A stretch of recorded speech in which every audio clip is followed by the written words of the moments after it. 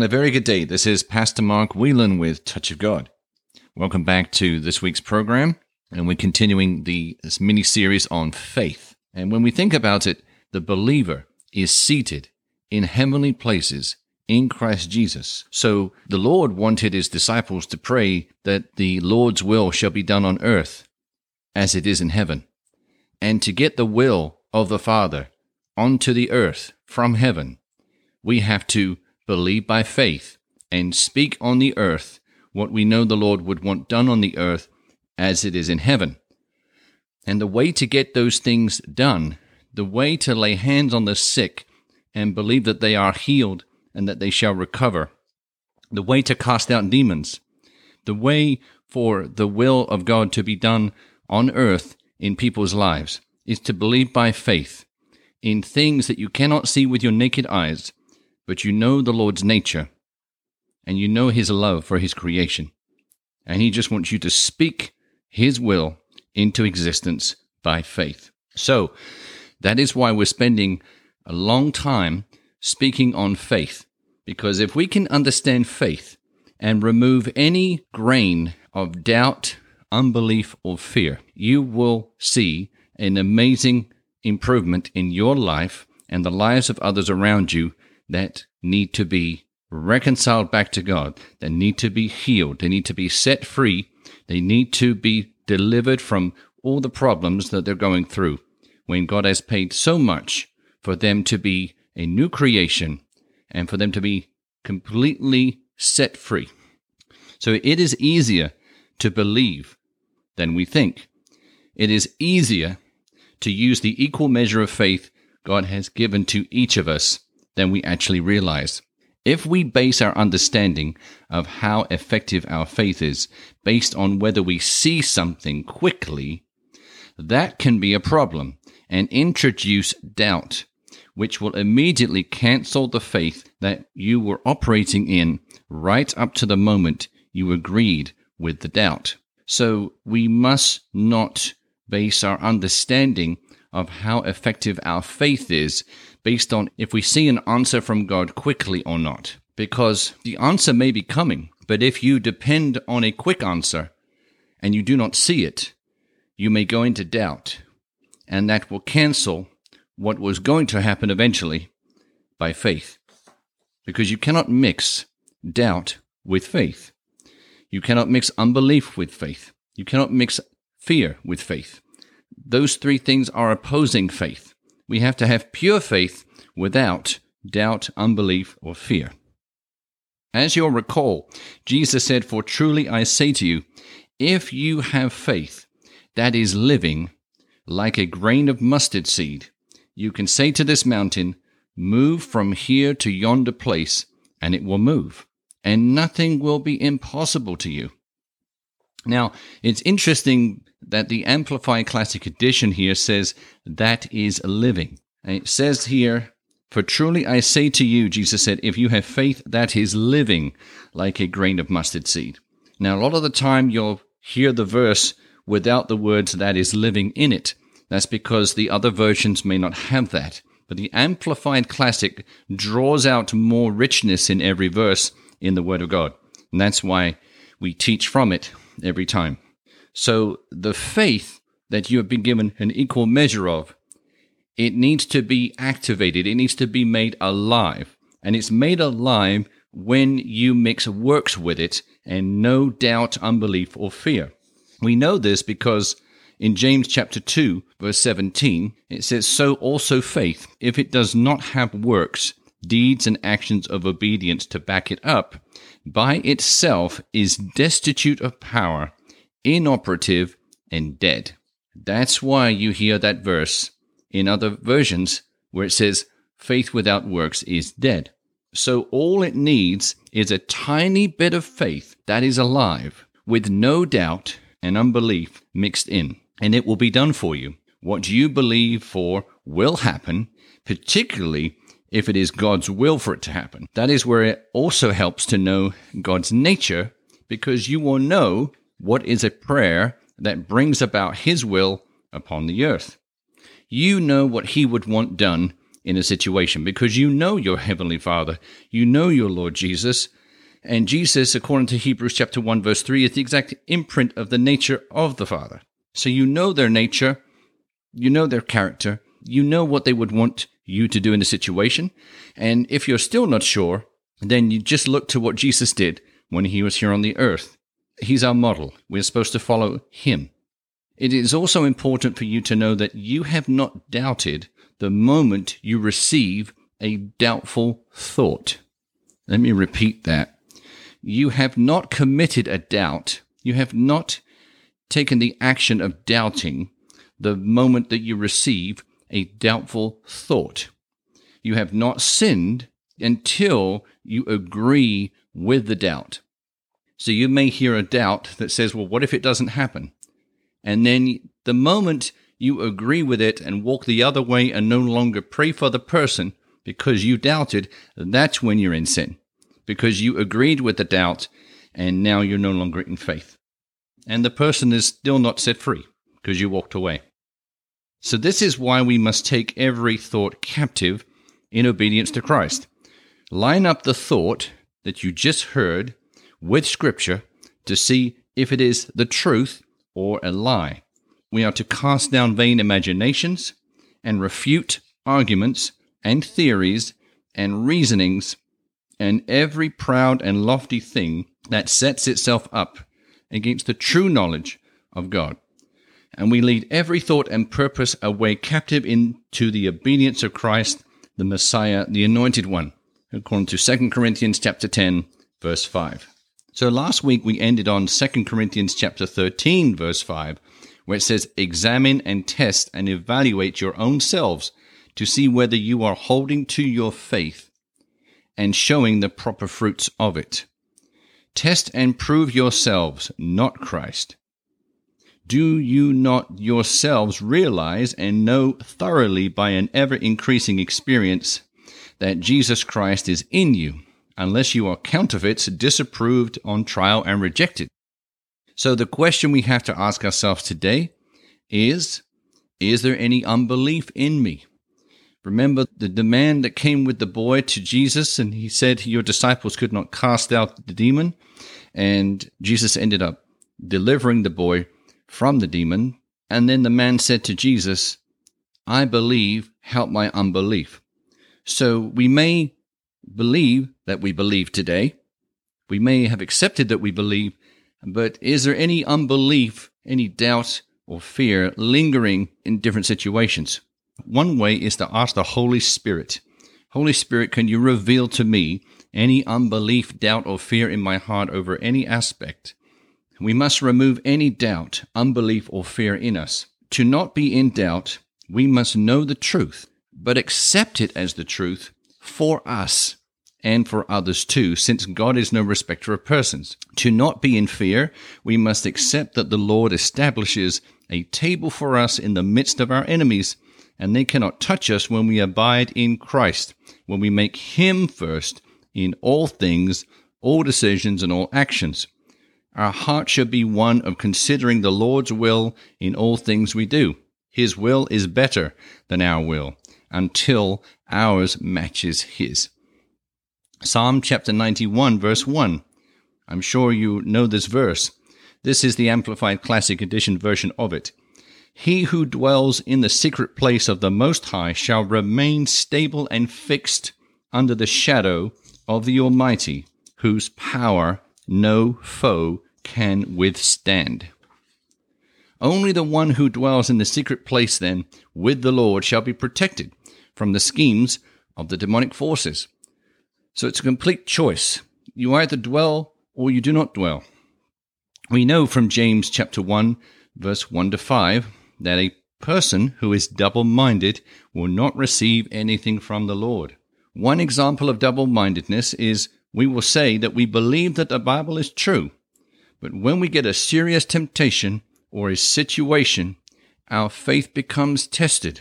A thought comes, perhaps from the enemy, perhaps from a memory of something or a bad experience earlier in life, and we are now in two minds. What if it doesn't work?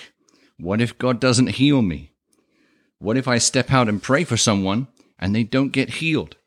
It will be embarrassing. Did God really say? Satan was manipulating Eve with the same thoughts and temptations in the Garden of Eden. Genesis chapter 3 verse 1 says, "Now the serpent was more subtle and crafty than any living creature of the field which the Lord God had made. And he, Satan, said to the woman, Can it really be that God has said, You shall not eat from every tree of the garden?"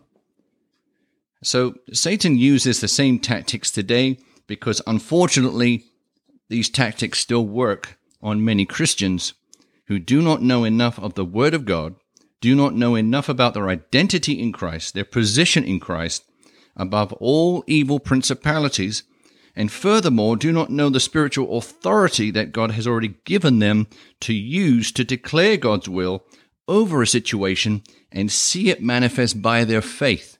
Imagine a police officer walking down the street. He or she sees someone trying to burgle someone's home, but the officer walks on by, not knowing the authority he has to bind to arrest the burglar and remove him from the person's property. So think of the burglar as a sickness or a demonic spirit, and that person's home as their body and soul. The police officer had uniform on, but did not know his or her role and his or her ability in the name of the law of that city to be able for him to have the power and authority to be able to evict and arrest that burglar. That is a Christian today who doesn't know who they are in Christ, does not know that they can speak to a spirit, they can speak to a sickness and cast it out. They don't know who they are in Christ, and the devil continues to take advantage of individuals in that situation. The devil continues to take advantage of people who do not know the truth. Remember, the truth shall set you free, but if you don't know the truth, you're not free. You're still bound even if you think you're free. You don't know any different. When you have nothing to compare with because you never read the truth, then you think that your situation is the norm. But it's not the norm. The truth has yet to set you free because you don't know it and have not received it and accepted it for yourself. This is why we must become renewed in our mind to the Word of God, such that we can prove God's will because we decide to settle it in our heart, that God's Word is true, He is faithful, He has done what He has done at the cross, at the whipping post. His nature is such that He heals all who come to Him. He came to destroy the works of the enemy, and He succeeded in defeating the devil. Not knowing the truth and walking in it allows us to continue to be deceived, taken advantage of, and attacked by our enemy, physically through sickness, but also emotionally in our soul. A blind person who cannot see doesn't know when someone is about to swing their fist at their head. They unfortunately get wounded every time. 2 Corinthians chapter 4 verse 4 says, "For the God of this world," now God here is a lowercase g, and it's Satan. So, "For the God of this world has blinded the unbelievers' minds, that they should not discern the truth, preventing them from seeing the illuminating light of the gospel of the glory of Christ, the Messiah, who is the image and likeness of God." And talking of renewing the mind to the truth, the scripture for that is Romans chapter 12, verse 2. It is such a critical verse in your identity in Christ, your understanding. You need to read the Bible so that you can update your understanding on something so that your understanding is God's understanding, not your own understanding that you have always leaned on in the past. The Apostle Paul wrote to the Romans, and here is Romans chapter 12, verse 2. He said, "Do not be conformed to this world, this age, fashioned after and adapted to its external, superficial customs, but be transformed, changed by the entire renewal of your mind, by its new ideals and its new attitude, so that you may prove for yourselves what is the good and acceptable and perfect will of God, even the thing which is good and acceptable and perfect in His sight for you." So when we have read the Bible about divine healing, for example, accept that the verses are true, about God's will for healing, that he's paid for everybody to be healed. He's already healed everybody according to the word of God, and that Jesus has indeed paid for our healing by his scourging, Isaiah 53 verse 5. And we have fully accepted that truth as being for us and for anyone we pray for. We then have renewed that part of our mind on that topic. When you are a doer of the word and not just a hearer, you are no longer deceiving yourself. You are doing the word. James chapter 1 verse 22 says, "But be doers of the word, obey the message, and not merely listeners to it, betraying yourselves into deception by reasoning contrary to the truth." Now let's have a look at this verse a little slower, because often we hear this verse in other versions. It says, "Be doers of the word, not hearers only, deceiving yourself." And that's what it's saying here, but it's going into a little bit more detail. It says, "But be doers of the word, obey the message, and not merely listeners to it, betraying yourselves into deception by reasoning contrary to the truth." Jesus said, "Freely you have received, freely give." So if you read these verses where Jesus is saying, go out into all the world, believers, they shall lay hands on the sick. If you read these verses, if you're hearing these verses, but you're not doing them, then you're actually betraying yourself into a deception by reasoning contrary to the truth. That means that you're justifying not doing. You're somehow reasoning with yourself not to do the word based on something that's contrary to the truth. So the goal is you will lay hands on the sick, see them recover, however long it takes to stand in faith for that person to be healed. And then, when you witness the healing, the devil can no longer speak doubtful thoughts to your ears, or if he does, you'll know instantly that's a lie, because I know that God heals, because I saw this person last week get healed when I believed by faith for their healing. You will know that you are hearing a lie because you know the truth has set you free in that area. Now you can be a blessing to countless people who are bound with a sickness or a demon that needs to be cast out. So when you know the truth, you understand the nature of the Lord, his heart for his creation, such that he sent his Son to die for everyone. You are in pure faith, and no doubt and unbelief exists anymore. You are going to see a miracle. You are going to see God's hand brought to bear in this matter. You provided the faith, God provided the power to restore, to resurrect, to heal, to make whole. God wants to show himself mighty through you, according to 2 Chronicles chapter 16, verse 9, where it says, "For the eyes of the Lord run to and fro throughout the whole earth, to show himself strong in behalf of those whose hearts are blameless toward him." That's where he's looking to see who he can send. Who will go for us, the Bible said.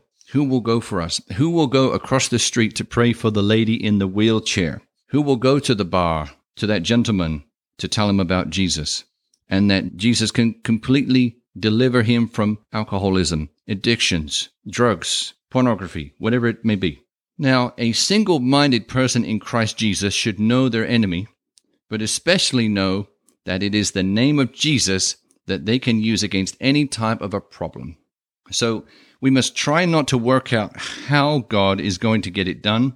Just believe that he will.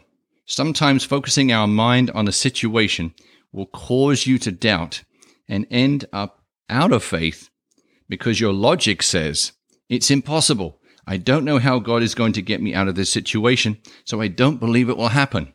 And that thinking results in a cancellation of whatever faith you were using towards God's divine intervention in the first place. Now we know the verse, faith without works is dead. James chapter 2, we're going to read it in a moment. So faith with unbelief is no faith, which is also dead. So you cannot say that you're in faith if you're doubting, if you're in unbelief. James chapter 2, verse 14 to 26. What is the use, profit, my brethren, for anyone to profess to have faith if he has no good works to show for it? Can such faith save his soul? If a brother or sister is poorly clad and lacks food for each day, and one of you says to him, "Goodbye, keep yourself warm and well fed," without giving him the necessities for the body, what good does that do? Verse 17, so also faith, if it does not have works, deeds and actions of obedience to back it up, by itself is destitute of power, inoperative, and dead. Actually, let's pause here. It's destitute of power. There is no power, even if you believe by faith. But if there is no works, there is no power in that faith because there is no works with it. It is also inoperative, it says here in verse 17. So it doesn't operate. Faith is not going to operate anything in the supernatural realm because it's inoperative and dead without works. Verse 18, but someone will say to you then, "You say you have faith, and I have good works. Now you show me your alleged faith apart from any good works, if you can, and I by good works of obedience will show you my faith. You believe that God is one, you do well. So do the demons believe, and shudder in terror and horror, such as make a man's hair stand on end and contract the surface of his skin. Are you willing to be shown proof, you foolish, unproductive, spiritually deficient fellow, that faith apart from good works is inactive and ineffective and worthless?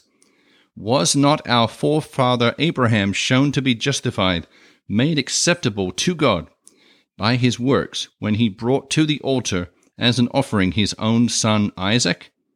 You see that his faith was cooperating with his works, and his faith was completed and reached its supreme expression when he implemented it by good works. And so the scripture was fulfilled that says Abraham believed in, adhered to, trusted in, and relied on God, and this was accounted to him as righteousness, as conformity to God's will in thought and deed, and he was called God's friend. You see that a man is justified, pronounced righteous before God through what he does, and not alone through faith, through works of obedience as well as by what he believes. Verse 25, so also with Rahab the harlot was she not shown to be justified, pronounced righteous before God by good deeds when she took in the scouts, spies, and sent them away by a different route or route.